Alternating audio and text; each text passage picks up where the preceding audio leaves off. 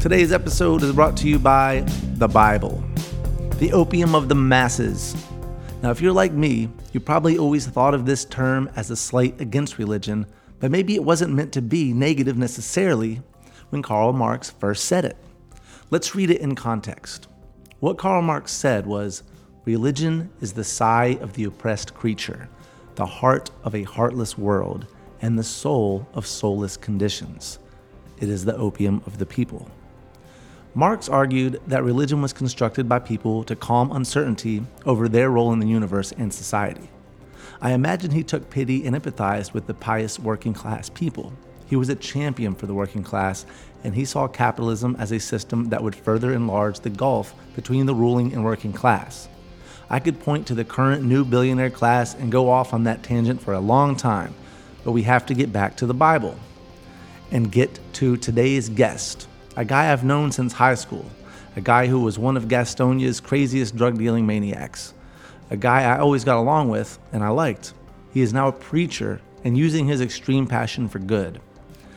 Now, you know, if you listen to my podcast, that I'm not into religion and the Bible, and I've said negative things about it.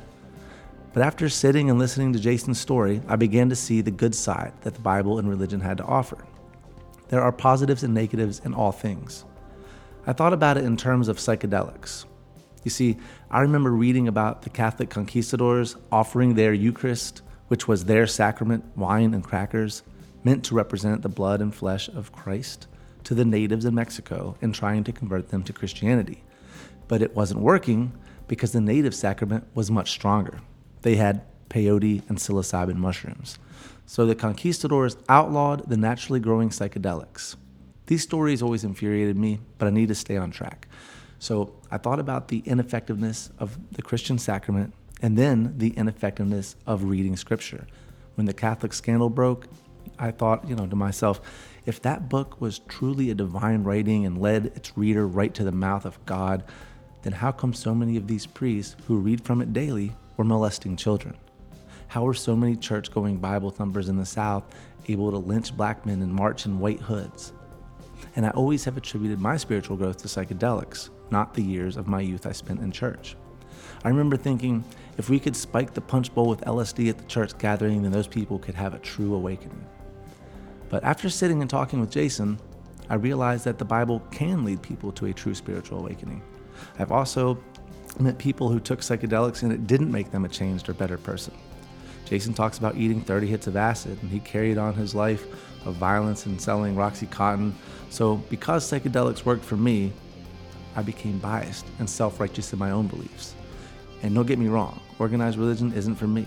I like meditation and psychedelics and hiking in the woods. That's the way I connect with the universe or my purpose or God or whatever words you want to symbolize the spiritual path. But I love when people find their spiritual path. And for a long time, I didn't include people finding Jesus or Muhammad or L. Ron Hubbard.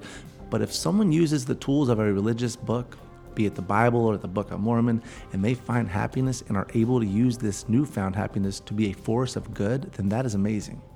Jason's church has helped raise money and has been sending food to my people down in Fort Myers.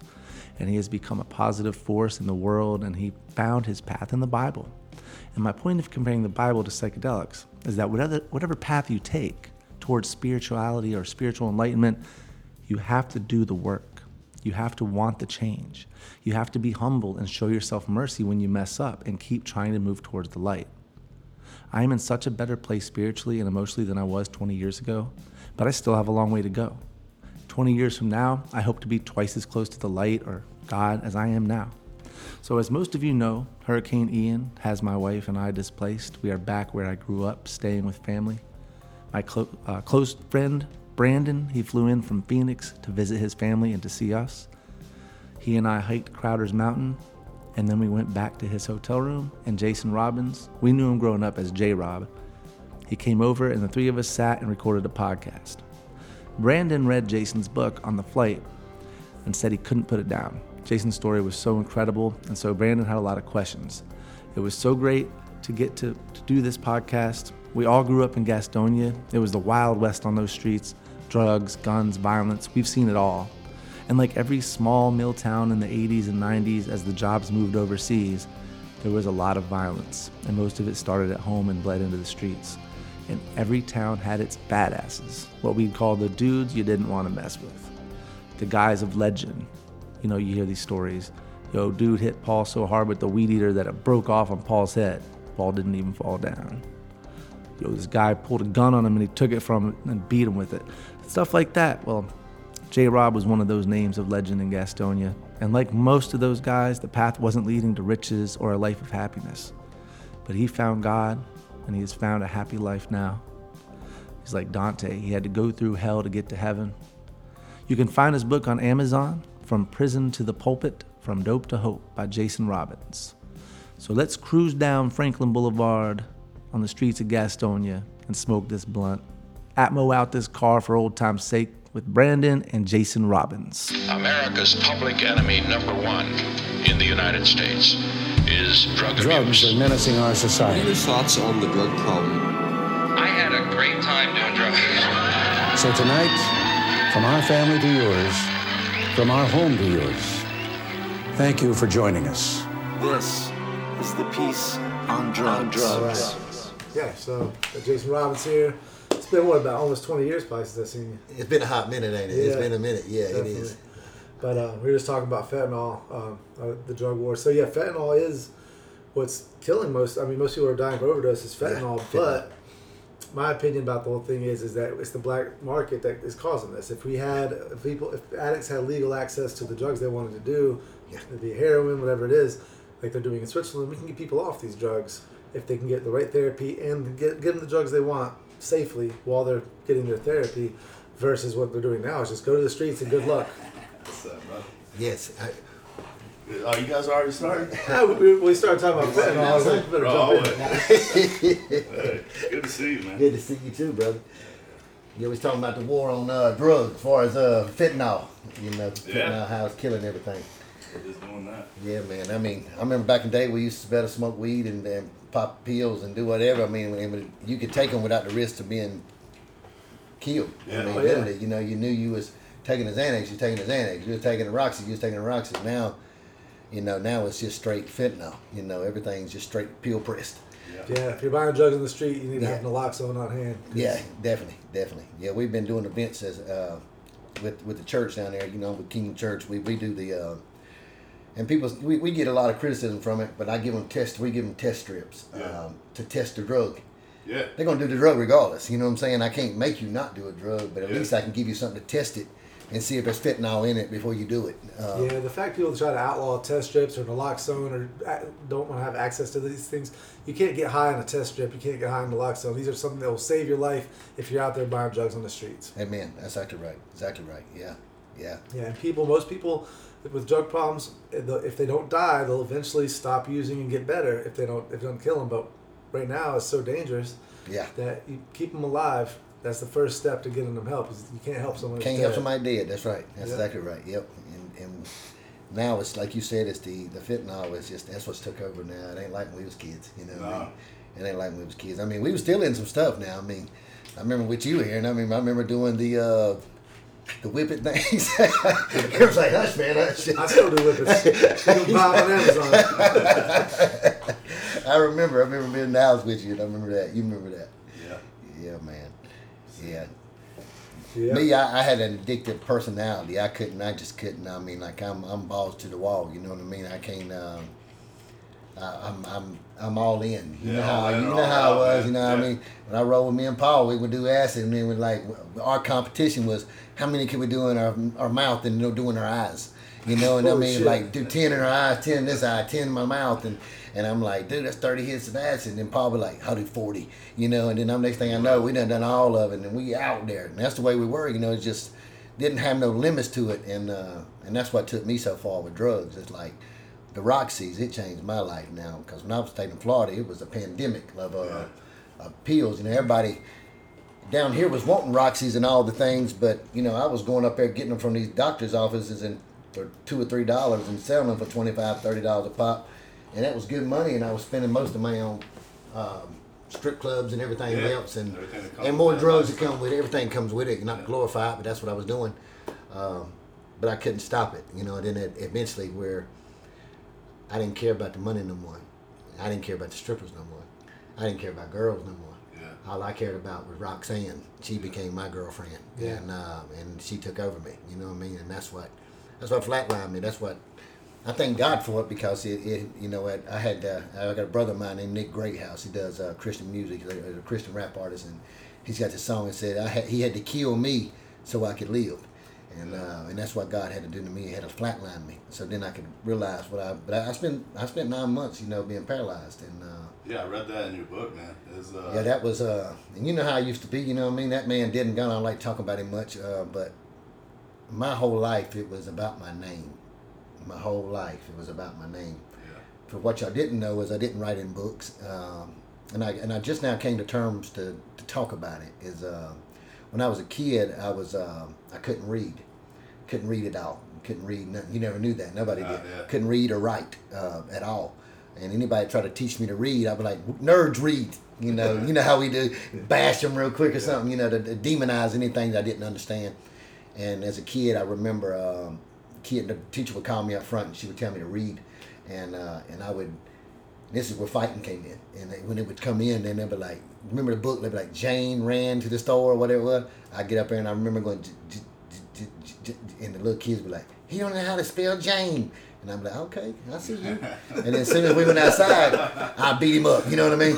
And that's when my mom was coming to get me from school all the time. And she was like, you always fighting. Yeah. And I didn't. And I was like, I don't know why I never told her. You know what I mean? I was so ashamed that I couldn't read, that I couldn't do it. And it just made me feel less than, made me feel stupid. And the devil just began to whisper and whisper and whisper. And it made me feel like this big. And so, and people, when we are hurt people hurt people. You ever heard that? Yeah. And this little boy locked himself behind walls. That's what he did. He locked himself behind walls and made walls around him. And all he knew was to fight anything that come near him, to be defense mechanism, because on side there was a hurt little boy on the inside that needed to be healed. You know what I mean? That needed to say. But people, man, the way we live is we don't want to be vulnerable with anybody and be like, man, that hurt me. I didn't know that. I didn't know that. Man, I can't read. I can't do that. I can't. And because the world now, they're gonna make fun of you, or they'll or you can say, hey man, I'm struggling with drugs. You know what I mean? I take these drugs, man. I know I'm supposed to take them, but man, I can't take them like y'all. I snort every one of them. That's what I was doing. You know what I mean? I couldn't tell nobody, and if you was a part of me. If you knew Jason, then it didn't matter. I didn't care if you seen the destruction side, but I never wanted you to see a soft hurt side. Right. You know what I mean? So I always put these defense up. And I see a lot of addicts, like my friend Matt that went through an addiction to fentanyl, he wouldn't want anybody to know, and he constantly lied about it. But it wasn't because it was because he was ashamed. Yeah, that's right. Shame. That's right. That's right. This means I'm weak and pitiful, and I don't want you to know. Yeah. It's hard to get help if you're not willing to put yourself, make yourself vulnerable, and put yourself out there and explain, hey, I got addiction. That doesn't mean you're weak. That's right. We don't go through shit like that. That's right. That's good, and that's the truth. That's the truth of it. Because when we don't want to make nobody, because especially as a man, we talk, we don't cry. Yeah. Only punks cry. You know what I mean? We've taught that from, y'all know that. Y'all know since we, I mean, especially y'all Gastonia fellas, y'all know this. That's where we were. We don't cry. Suck it up, buttercup, let's get it done. You know what I mean? And somebody walking in and be like, man, I'm struggling, man, I can't read, man, I feel bad. We're like, well, suck it up. We all got problems. You know what I mean? Yeah. And that's the way street mentality is. Yeah. And all I had was street mentality my whole life. And I let that, and I really truly pushed everything away from me, and the streets are what accepted me. That was the only thing that accepted me. Everything else, it felt like it rejected me. So I had this name, J. Robbins. And what the crap, What Rob was that? Wild as the Rob Taliban. Yeah, wild as the Taliban. This retarded J. Robs. I mean, Lord, this dude, what is it? And it was and he was brain dead in his mind, really, because it was, I don't know what it was, trying to keep up this facade of something that I was chasing, something that wasn't chasing me. You know what I mean? And everything that I thought, and it took prison. I mean, it did. It took prison. It took a lot of things in my life. I had a hard head, you know what I mean? Hard head makes a soft butt, what they say. And it took being in prison and sitting in there, and I was like, where everybody at? And I sold dope from the time I can remember. I remember selling pencils and stealing stuff at the store at the age of 7, 8, 9 years old in elementary school, selling stuff. You know what I mean? I go buy a pack of Now-Laters and break them down, and it started there. I mean, It started there. And next thing you know, that's what it took off at. And man, I just couldn't get away from it. I couldn't get out of it, and until God pulled the plug. He pulled the plug. I mean, he literally pulled the plug, and then I lost everything. Feds took everything that I had. I went to prison, took my freedom, and then when I took my freedom, I got into a prison cell, and that's when this book was written because I ran into a book, and that was the good book. I ran into the Lord's Word. When I ran into that in prison, I've been to jail in and out my whole life, and they would give me the Bible. And I had this saying, which y'all probably heard me say it growing up with me. I'll be scared, go to church about a dog. You know what I mean? You know how we do it. It's what we used to say. I used to live by that, you know what I mean? And here I was in and out of jail, and they tried to give me this Bible, and I'd get it, and I'd be like, man, I said, you read that, bro. I said, I guess you scared. You need to go on church service over there, buy your dog, can't get them in here, go to church service. I tell them that in jail. And then when I caught that bid of 25 years down the road, then I had another 60-year charge on me in South Carolina. I don't care who you are, even if you don't believe in God, you let bombs go off. You'll say, God, if you there. Yeah. My name is Jason Robbins. I live here, and if you're real, I need you to show up here. And where I met him, Matt, was on the run. Crazy as that sounds, I was running from all them sinners. I was like, man, chasing man. I said, you're going to have to be good at your job, police, because I promise you, you got this one with run. And I ran for 3 years, you know what I mean, running from the law. And I met him over a drug overdose. That's what happened. I got out. Me and Brent was going somewhere. We dropped some stuff off. And I thought Brent told on me for years. I wanted to kill him for years. Couldn't find out he didn't tell on me. The devil lied to you, bro. He lied to you. Brent didn't never tell on me. It was the people that I was buying from got caught, and they throwed it off on me. They made a deal with the state. Long story short, past is past. It is what it is. But it led me to where I needed to be. I got to a place where the drugs wasn't enough, money wasn't enough, dope was never enough, and God knew it. Like, you gonna kill yourself, boy. You don't understand. And then I got out. As soon as I got out I was in the county, and I was facing all the time. I lied and schemed my way out of there. They don't let you out of a state if you're not living in the state. They don't let you out because you're a flight risk. I lied and had it worked out. Well, I dipped, and I went to go one more time. You know how that goes. One more time. One more never enough. And they followed me all the way down there. They followed me up. They knew everything that was going on. And I don't know where you're at spiritually, but I tell you, there is two voices. It really is. And my whole life, I'd heard a voice that I called God, and it wasn't God. It was Satan. I mean, it was the devil himself. I know it was. I rolled shotgun with him. You know what I mean? And I heard him. And they like the devil. They paint the devil like this monster, like these red pitchfork and his red suit, and he got the pointy head. You know what I mean? And he don't come across like that. He never with me. He come across to me as my homeboy, truly. Yeah. And when I was in the car, and I remember the police getting behind me, and I had all this dope on me, and I was like, damn, I ain't going back to jail. And I was with this girl, you read the story, So I'm sitting there, and I'm like, I ain't going back to jail. And I'm telling this girl, I'll blow her brains out, you know what I mean, if you open these doors. So I'm holding my hand on the thing, and I'm trying to get the pill bottles like this. I mean, I roll a blunt with one hand. You know how I used to be. So I'm taking the thing, and I get it, and I take the pills, and I take the drink, and I squirt it, and I'm taking everything in the car, from all the pills to the coke. I swallowed everything. Cop busted in the car, and he puts me in the back, and I heard the voice. I heard him. He told me, go pump your stomach. He said, just lie. He gave me the whole plan. Go tell him you was in a car with a girl. You need to go pump your stomach out. Sounded great when I was in that car, so I swallowed everything. And then I remember sitting in that car, Redburn, and I looked over and I seen the police, he's digging through, and I'm like, ain't nothing in that car. It's all in my stomach. You ain't gonna get me. You know what I mean? That's what I'm thinking. You ain't gonna get me. And the whole time, the devil done got me. He really did. He done got me. He came to take my life, and he really did. I thought that I was with the police, that I was safe. I figured I was in a cop car. I mean, how much safer can you get, right? Might not want to be with them, but heck, at least I know they'll get me help. That was my whole thinking. And I never woke up out of that police car. They found me later on after the police, and they can say what they want to say, and I know I pray for you. They beat the H-E-double-L out of me, bro. I mean, they beat me bad because I was in perfect shape when I woke up. I mean, before that happened, I was that monster J-Robs, and I thought I was unstoppable. Bullets couldn't kill me in my mind. And when I woke up, man, I was beat all to pieces. My face was beat in. I had busted shoulders where they drugged me or whatever they done to me, but they had ruptured the disc all in my back. And that's what had happened. They crushed the disc in my back, and it pinched the nerves. And that's what caused me to be paralyzed. And that's what it caused it. And when the first time I got there, the first thing I wanted to do more drugs. And see, and that's why I have a heart for people with drugs. That's why I'm so animated about drugs, because when we first start taking drugs, man, we don't take drugs to say, man, I want to be homeless. I'm going to take drugs. I have to wake up every day to take them, to have peace, to have joy, to have sex. I mean, all these things go into drugs, you know what I mean? Yeah. And it just surrounds you. It encaped me, bro. It really did. And, man, I didn't know how to get out. And so when I see people out there on these drugs, man, I have a heart for them. I know most people like, man, he's just a dope head, bro. Yeah. I'm like, yeah, I was too. Yeah. But God gives second chances, you know what I mean? And he does, you know what I mean? But it just takes people, no matter where they stand, you got to understand that we all fall short of something. Ain't nobody perfect. And the only way you can help somebody is to be healed. I've learned this, you know what I mean? Because there was a time when I was trying to help people and I wasn't healed.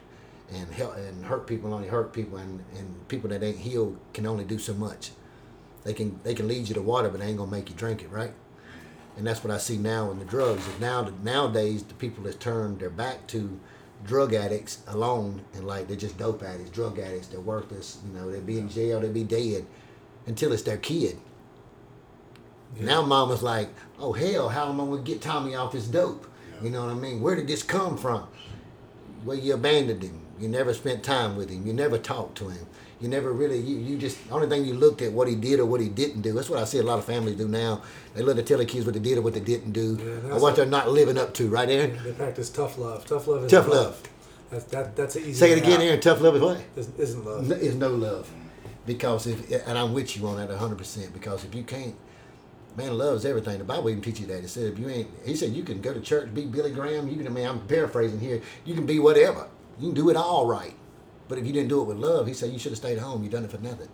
The whole everything is built on love, and that's why I try to show so much love in this dope game, because, man, you know, Ray Burn, man, you was head in it with me too. So was you, Aaron. I mean, we lived this. It ain't like we preaching to the choir. I mean, we lived this. We breathed this. Yeah. I think that's why your story is so powerful, man. There's some in the book, I think it was early on, that really touched me. And I got a dark sense of humor anyway, but he said, I was in such a dark place, man, that I told God my name just in case he didn't know it. Yeah. And that hit me because, you know, we've all been in a dark spot. And the people you're trying to help, you know, they're in a dark spot. You know, drug addicts, it doesn't get much darker than that. Nah. You know, so your book was great, man. I enjoyed it cover to cover on the flight. I didn't put it down once, man. I was like, and I always knew you were out there. I didn't know exactly how far you got out there, man. Yeah, bro. Man. I think that's why your story is so powerful, man. You came from the darkest spots you can come from, and now you've turned it all around, and now you're in a position to help people. And you walking with me on the streets and being with me, I guess kind of seeing back as childhood, you see what kind of spirals. It does. And that's what I see with kids in general today, you know what I mean? Well, when you're living that, you know, it's, as an adult, you know, as a man now, I can see that the way we grew up wasn't all right. It wasn't okay. There's a lot of pain, a lot of trauma, a lot of danger, you know. And it wasn't okay. But it's normal when you're living it every day, you know. You don't know any better. You're a kid. You know? So my heart breaks for those kids out there today, because they're facing challenges they're the same challenges that we face with the drugs, the alcohol, the women, or whatever. Now they got new stuff that we didn't have. I've said if fentanyl had been in the streets when I was growing up, I wouldn't be here. Come on, and I said the same thing. I said if there was fentanyl when we was kids, I'd have been dead. Or if meth would have been rapid. Yeah, I know meth wasn't a big thing in Gastonia. No, they had they done the what they call it clear, but it was, I guess that was meth. But I remember a couple of dudes. You know, I sold coke to everybody, so I would take it to this dude, and he wanted to drop something off one time, and I remember them having a light bulb, and I never forget. You know what I mean? Ain't it something though? I walked in the house, and I'm the biggest dope addict there is. You know what I mean? Like, I can't go to sleep if I got 10 Roxys beside my bed to snort before I wake up in the morning. And this dude's like just a trash can for dope. That's what I was. And I walk in the house, and these dudes are in there with a light bulb. And I'm like, man, what you got a light bulb for? You know, like, I said, man, get your piece of tin foil and make you a pasty. I thought that's what he was doing, you know what I mean? He was like, nah, man. He said, we doing the clear. And I said, clear? And he showed it to me. It was like this glass. And that's what it was, I guess. I'm guessing it was meth. And I remember them smoking it, like, you know, chasing the dragon the way we did with Yak. Yeah. But, and I'd never seen that. But now I told him. Once in Gastonia, too, in a light bulb. That's the only time I saw it. And that's why I probably never did it. And then later I was like, I like sleeping too much. They'd be like, oh, I did that when I was up for a week. I'm like, that don't sound fun to me. You was with me, because that's what I told the dude. He was like, man, this right here, bro, that coke ain't got nothing on it. And I'm like, well, why are you buying it? You know what I mean? He was like, I need to come down a little bit. And I was like, dang, what? You know what I mean? I'm like, you bought my coke to come down? You know what I mean? I was like, what? I thought he was crazy. And he was like, man, you take one hit of that, bro, you'll be up 3 days. I said, bro, I don't, you know me, I like downers. I didn't like the uppers like that. Yeah. And coke, I was so, I don't know what ADHD they would call it. I take coke, it make me sleepy. It make me yawn. You know what I mean? It had done me the opposite. I truly only like cocaine because girls liked it. Yeah. I just wanted to have it. That was all it was about. That was the truth of it. Did you know that? Yeah, that was crack the same way.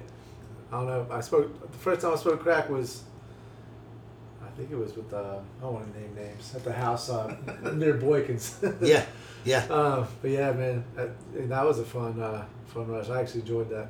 I enjoyed crack. Yeah, I did it too. It got me like, I smoked crack, I did it too. Only because it was shorter lived too. It was like fun, but then you don't have to constantly, like, cocaine I'd chase all night and then be up, and the sun's coming up, and I hated it. See, the crack done me the wrong way then, because they would hit it one time, and I was like, man, I'll rob that dope, man, take him to him.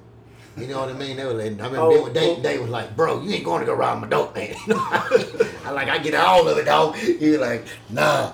So I figured out real quick to never touch that stuff again because I liked it way too much. I could see how it takes people's money. I mean, I still got like a storage of Nintendos and all kinds of stuff people stole from bring it to me to trade in. I gave it all to my little boy, and he was like, we don't play that stuff. You know what I mean? Like, what is that? You know, that's what it is. Atari to him. He's like, hey, what is that? I just laugh. I'm like, I don't know. Give it to somebody. Hallelujah. Yeah. What do you do with it, you know? There's something else in the book I want to ask you because I read it and I was like, I got chills. Man. That's what I was telling you on a little Facebook post. You got to explain to me and anybody listening about the guy that there was a dude in jail with you. Mm-hmm. He said God talked to him to come find you in jail, and he took his license plate off his car. Yeah. Got arrested. Yeah. Just to deliver a message to you. Yeah, that was the craziest thing ever, man. Yeah, I read that, and I was like, man, only you could deliver that to me, and I believe it. I was like, man, I tell you, it's in cold chills to this day. I remember him. You know how I've always been like, even my whole life, I would always, if you mess with I hated bullies. I hated a bully. And I would always beat up a bully. I would look for a bully to fight. Or somebody thought they was a real tough guy. Yeah. I wanted to fight him for one reason. Not to show them I was better than them, because I hated bullies, because I was watching my mom and me be beat my whole life. And that's what I seen in them. And I'm like, oh, you one of them? I'm going to get you. And that's what was in my mind.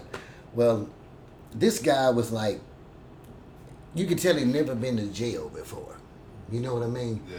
And he was sweet-looking, older black gentleman. Really like a pawpaw.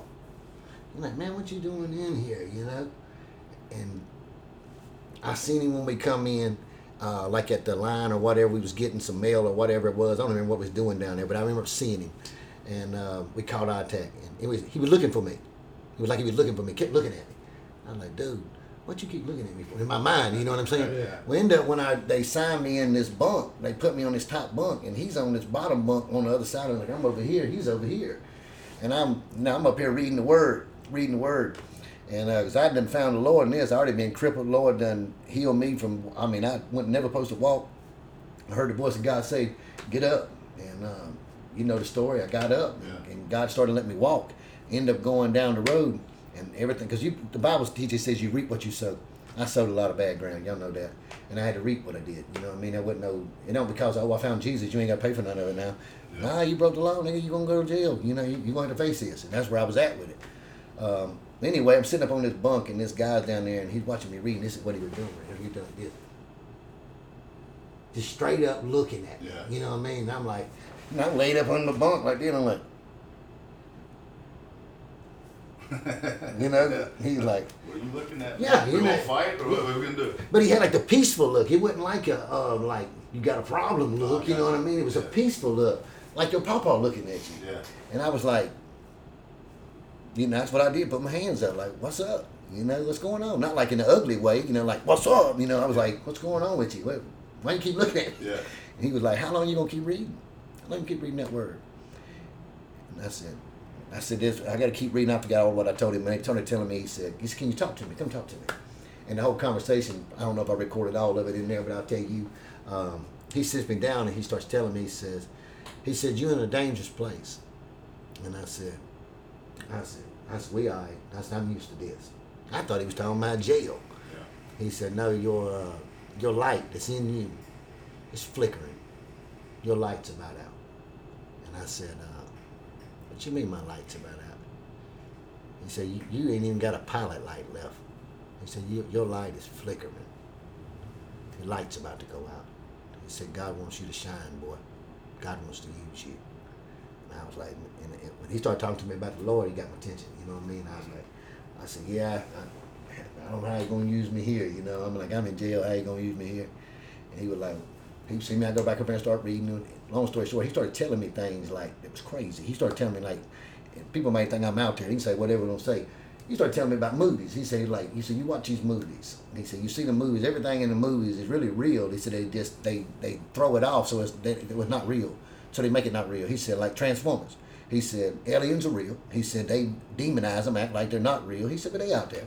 He said, they know that.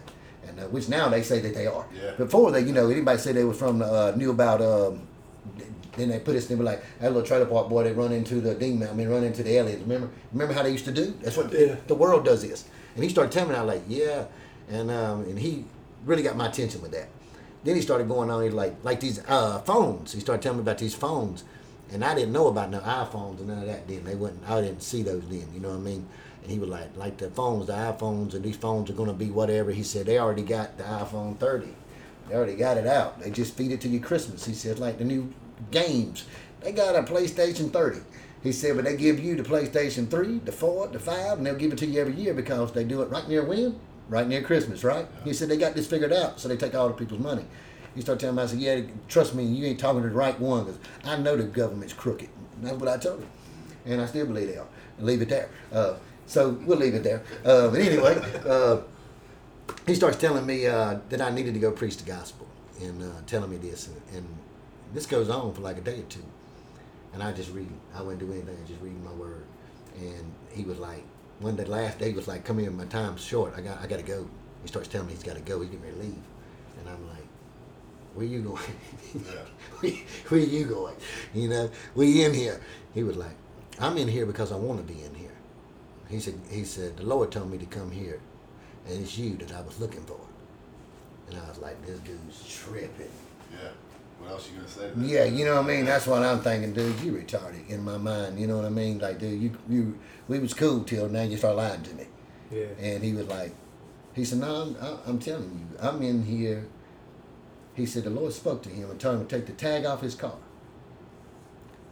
And that there was a man in there, his light was about that he was showing to him. That God was going to use him in a major way if he would let God light the light. I'm listening to him. And the last day he walks up to me and he tells me, he says, you need to quit reading that word so much. You need to get down there and speak the word. The men need light in here. Go down there and be the light to them. And he said, tomorrow I'm going home. I'm going to go and call my wife. And I'm going to tell her, it's time for me to go. You either going to receive it or you're not. In a nutshell. And I'm like, I said, what you want me to do? Walk down there and say, hey, I'm preaching a sermon. I was being a little smart butt then. He was like, nah. He said, just put the Bible down. Go down there and sit down. And the Lord's going to bring them to you. And I'm like, and I was doing it truly, Ray Byrne, to be a smart butt. Yeah. I grabbed my Bible and I said, let's go see how this works. Just to go show you to shut up and leave me alone. So I went down there and I sit down on the table and I opened up my Bible. That's all I did. And 1 inmate, 2 inmate, 3 inmates. And I'm like, and I can look, I can still see him standing there. He was on the top pier. And he was looking and he went, just nodding his head. Yeah. And he walked on back to his seat. And I started teaching right there the Word of God. And man gave his life to Jesus. And I'm like, man, that man, I'm boosted. I come back up and I said, man, that boy gave his life to the Lord. He said, a lot more going to give their life to the Lord if you let him use you. Your light has got to grow. And the only way it's going to grow is you let it shine.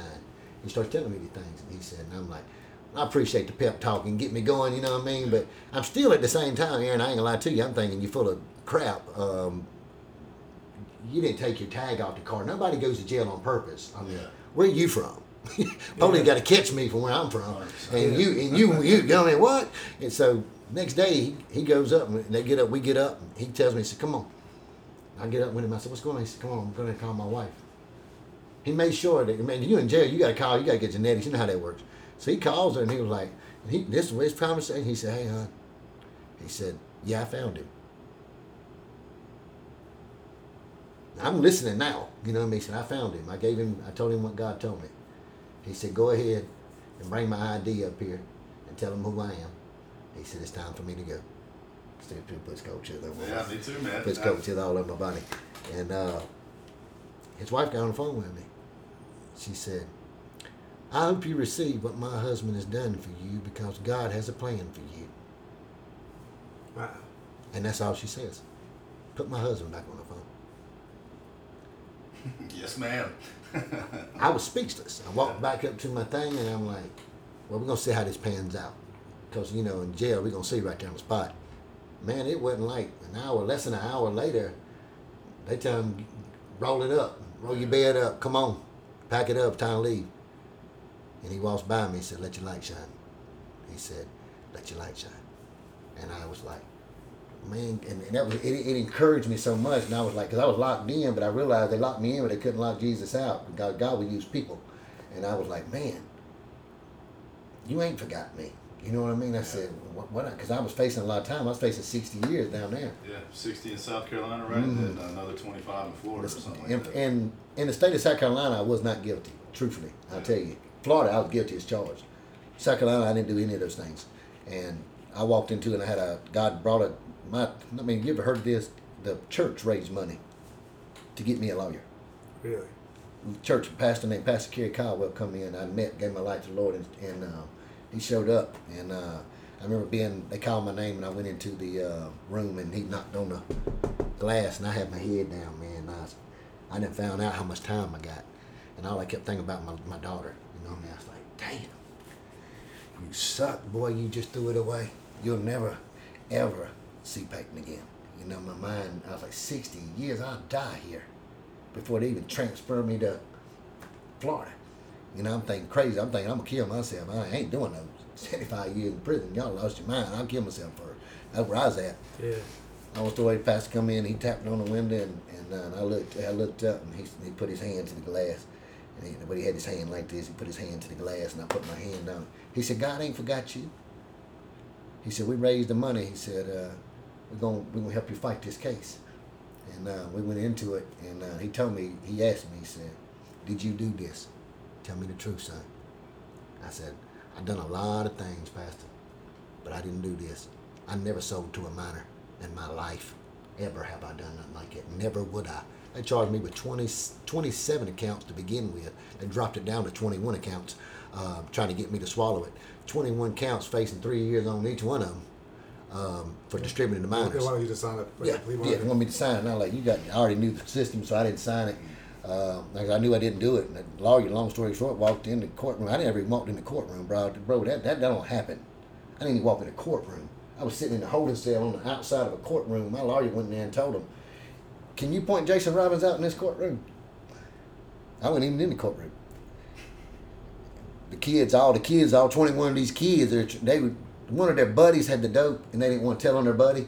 So they wanted to point at me because they already found out that I was a fugitive on the run. So he's like, he's already charged with dope charges. He's a trafficker. Yeah, he's the one. Of course, it got to be, right? But it really wasn't. I was there to pick up my cousin. That's all I was doing. I literally walked into a party to pick my cousin up. Wasn't doing nothing wrong. Police busted in. Wrong place, wrong time. Real truth.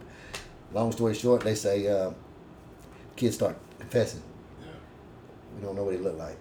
He said, how you going to tell me you man gave you dope? You don't know what it looked like. 21 times, right? He's like, you know what I mean? You get ready to give this man 60 years in prison. I need you to point him out.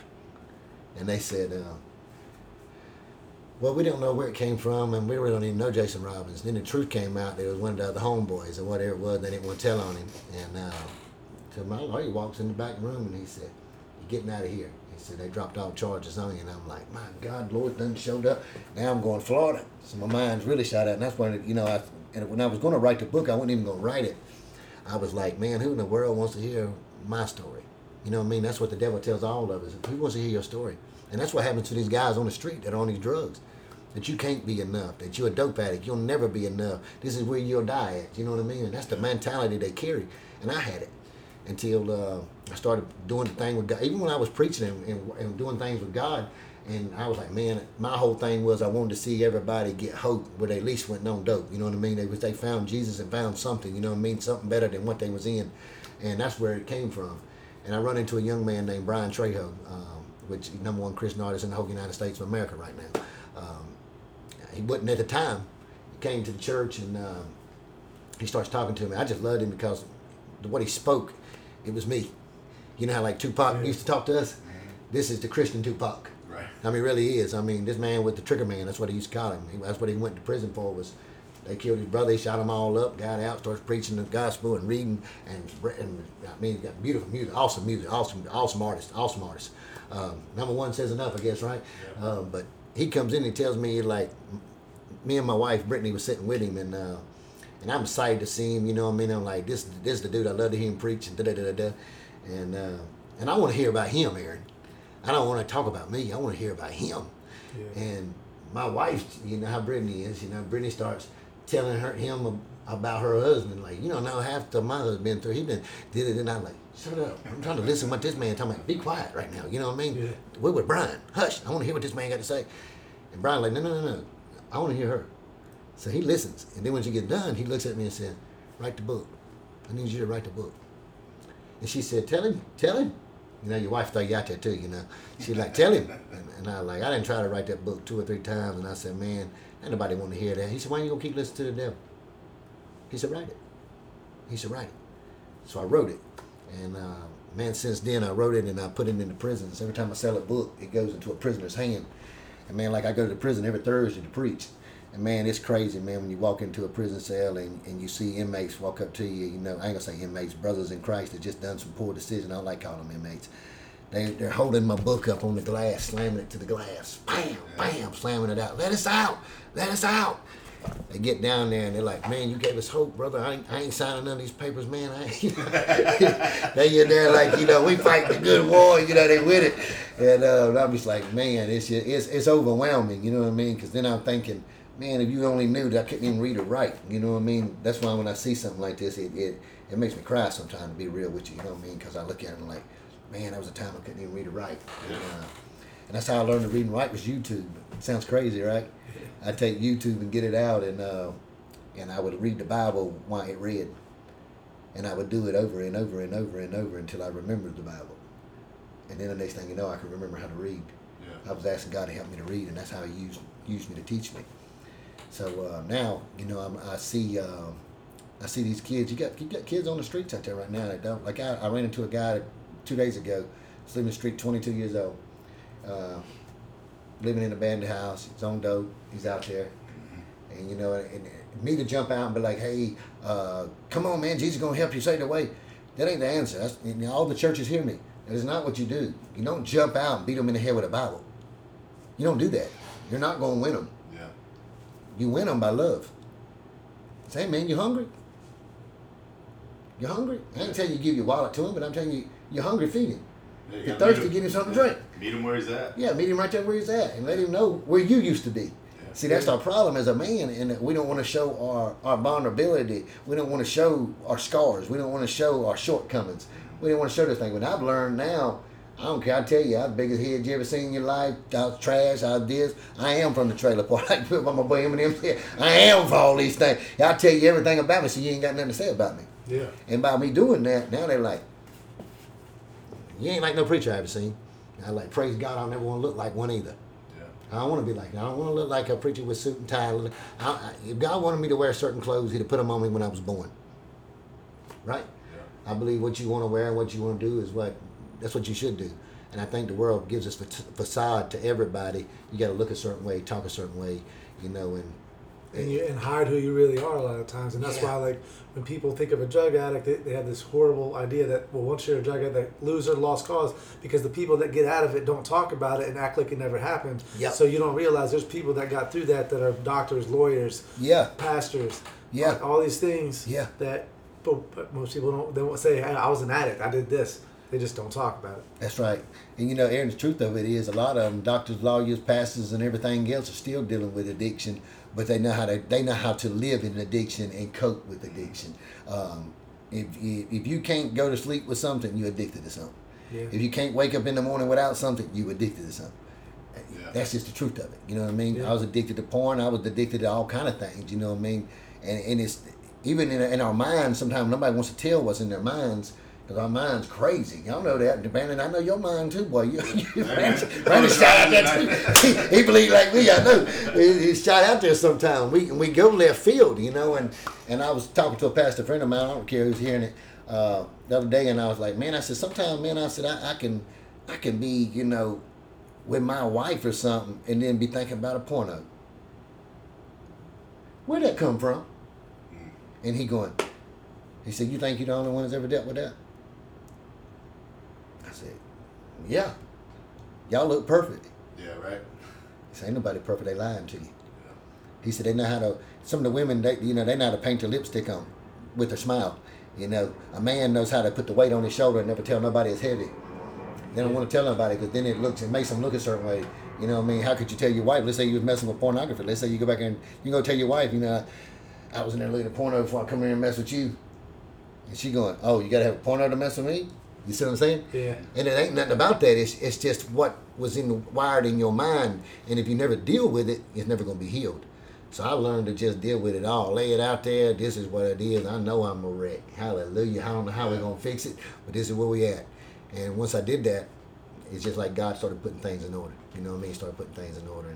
And I still ain't by no means arrived. I still struggle with a lot of things in my mind. I struggle with a lot of things. And I just take it day by day. And I don't believe once an addict, always an addict. And I believe that kind of thinking is what keeps them addicts. Yeah, I do too. I think it's like with AA where they say if you have one drink ever, you'll be right back in your addiction. If you believe that, it'll be true. That's right. If you, especially speaking and talking those things, it's gonna come to pass. Yeah. That's right. And there you are. You know, and here it is. And you're wondering why.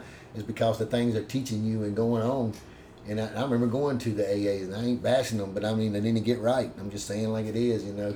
I know you're trying to do good, but maybe it needs a real addict to teach it. I'm just saying. But talking about every time I go to a meeting or something, all you do is tell me about all the times that I got high and all the things. Guess what I want to do when I leave there? Yeah. Yeah. Then you want to get high when you leave there. You know what I mean? I think you got to change your mind. The Bible says change your mind, new mindset. Yeah. So I learned to talk about the new things. Seldom do I talk about the past. And, you go in there and the guy says, my name's whatever, I'm an alcoholic, sober 30 years. I'm like, I'm sorry, if you haven't had a drink in 30 years, you're not an alcoholic. That's right. I mean, you might have had a problem 30 years ago. Yeah. You definitely did, I'm sure, but come on. Yeah, and you know, and even with, you know, like I've had some guys walk up to me and they were like, man, Pastor, is there anything wrong with me drinking a beer every once in a while? And I'm like, and you know, and then they'll say, well, the Bible said drink and be merry. And I say, well, the Bible says a drunken will not enter the kingdom of heaven. They say, well, there's a difference in a drunken and a person just drank a beer, right? I say, absolutely. It's the truth. They can say what they want to say, demonize me, however they want to do it, but that is the truth of it. Some people are wired like me. We can't have a drink. If you give me a drink, I'm gonna stop by the liquor store every day, and I'm gonna have a case of all the drinks. Yeah, I'm gonna have everything, and then I'm gonna get me a pill. Then I'm gonna get me I won't just buy a dime bag. Yeah. I will buy a quarter pound. You know what I mean? That's what I'll do. Alcohol's the gateway, the actual real gateway drug, man. Alcohol's always the gateway. It is legal on every corner. Because we started drinking before we started smoking. Then we started drinking and smoking. Then we started doing it. That's what it does. It unwinds. You gotta feed that monkey on your back, man.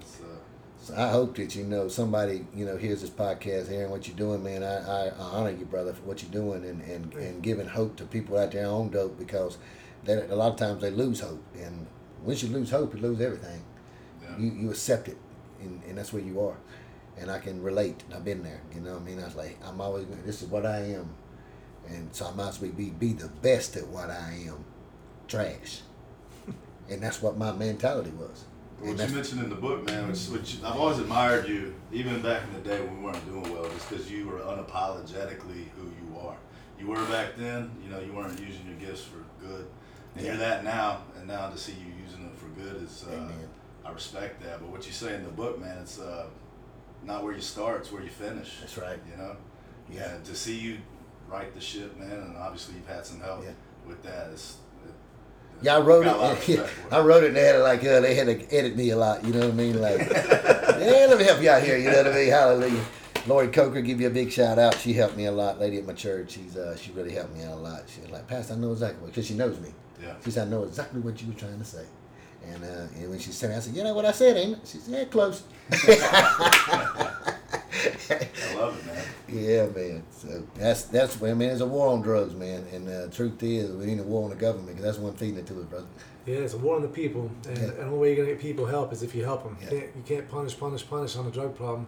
I know they try to say, well, what about the people selling? Well, a lot of people selling are the users who have to pay for their addiction, so they start selling. That's right. It's a losing battle, so you got to figure that shit out. And what's the difference in them selling dope and you selling them methadone?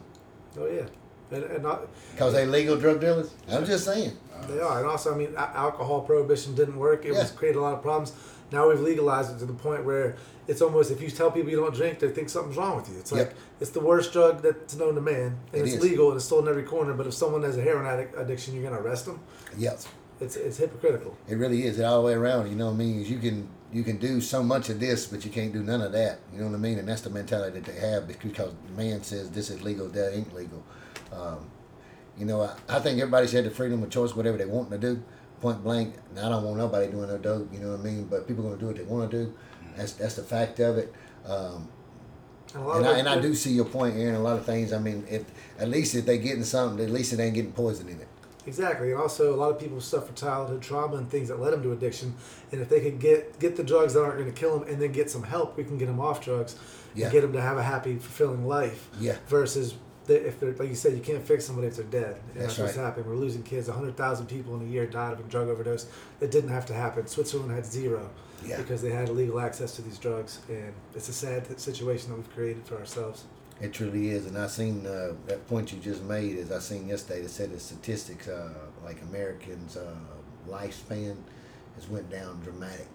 Like their lifespan has went down dramatic. Yeah, it has. And you know, and we can point it at the dope all we want and alcohol, and that has a major part of it. But man, them sodas and everything else too, they feeding them and everything they putting in the food and everything else. Man, I mean, they're poisonous. I mean, it really is. We have obesity problems, diabetes problems, all these things because we don't talk about our health and nutrition and things that you know that we need in our diets. It's all about money. These companies making money selling. You can bigger the better. Oh yeah, you can be on welfare, and I'm not hating on people on welfare at all, but I'm saying you can be on welfare and go buy the shittiest foods that aren't nutrition, and those foods are going to keep you down and feeling depressed because they're not proper nutrition that your brain needs. That's the truth. And then the food that is good for you costs 3 times more than the food that ain't good. And that's another problem. Yeah, organic foods and all these. Yes, it's crazy. Expensive. It is. Yeah, being health conscious is an expensive hobby to have. It is. My wife is, and I didn't know nothing about that. You know what I mean? I'm like, Coca-Cola 32 ounces, they're going to give me 44 ounces. You know, like, hallelujah, give me that. You know what I mean? I thought the bigger the better, you know? And that's what we're taught, right? I mean, and it's the same mentality as the world. You look at the girls, you know, they look on Facebook and they see, you know, or YouTube or whatever, Instagram, they look, and she looks like this, and that family looks like that. And most of them is fake book, and it really ain't. Yeah. It really is. It's fake as all get out. They take the pictures, they put these filters on them and make everything look the way it wants, and then they look like, oh man, everything's peaches and creams and ice cream. Yeah. Man, and then they feel like they don't live up to that.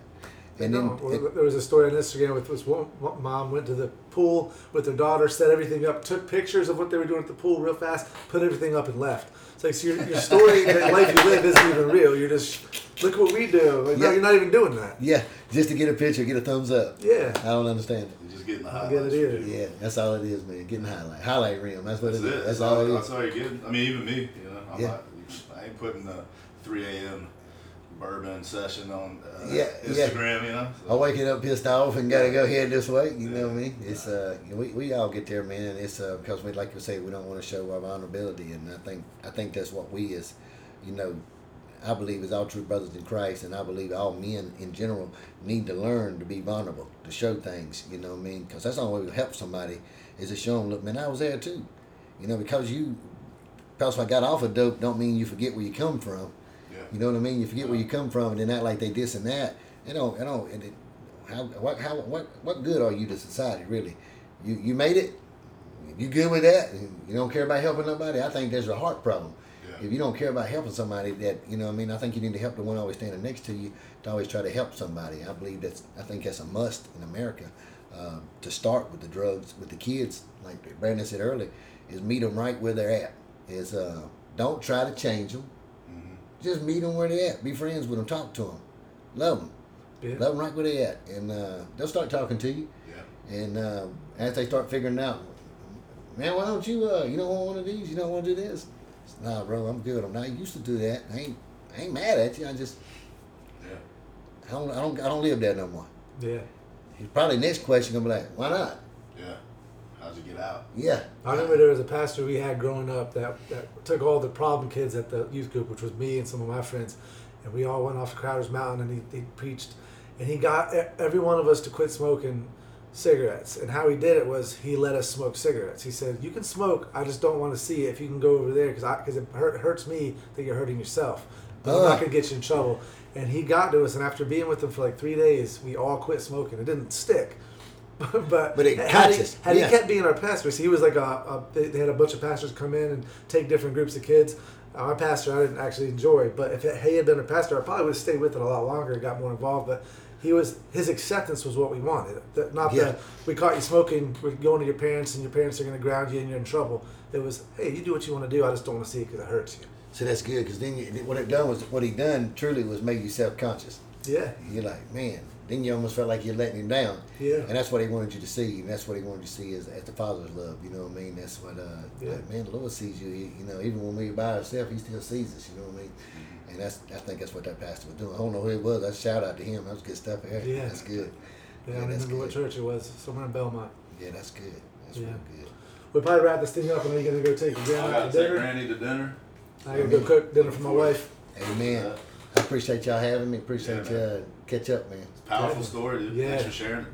No doubt. Yeah, man. Thank y'all for having me. Thank you for having me. All right, peace out. Peace out. All right, Peace Nicks. Thanks for listening. Once again, if you like what we're doing here at the Peace on Drugs podcast, go to thepeaceondrugs.com/subscribe. Subscribe to our newsletter. Follow us on Instagram, Twitter at the Peace on Drugs. And if you really like what we're doing, do us a favor, go to Apple Podcasts, give us a 5-star rating. Help us get that little boost, get this mission going. Thank you for supporting it.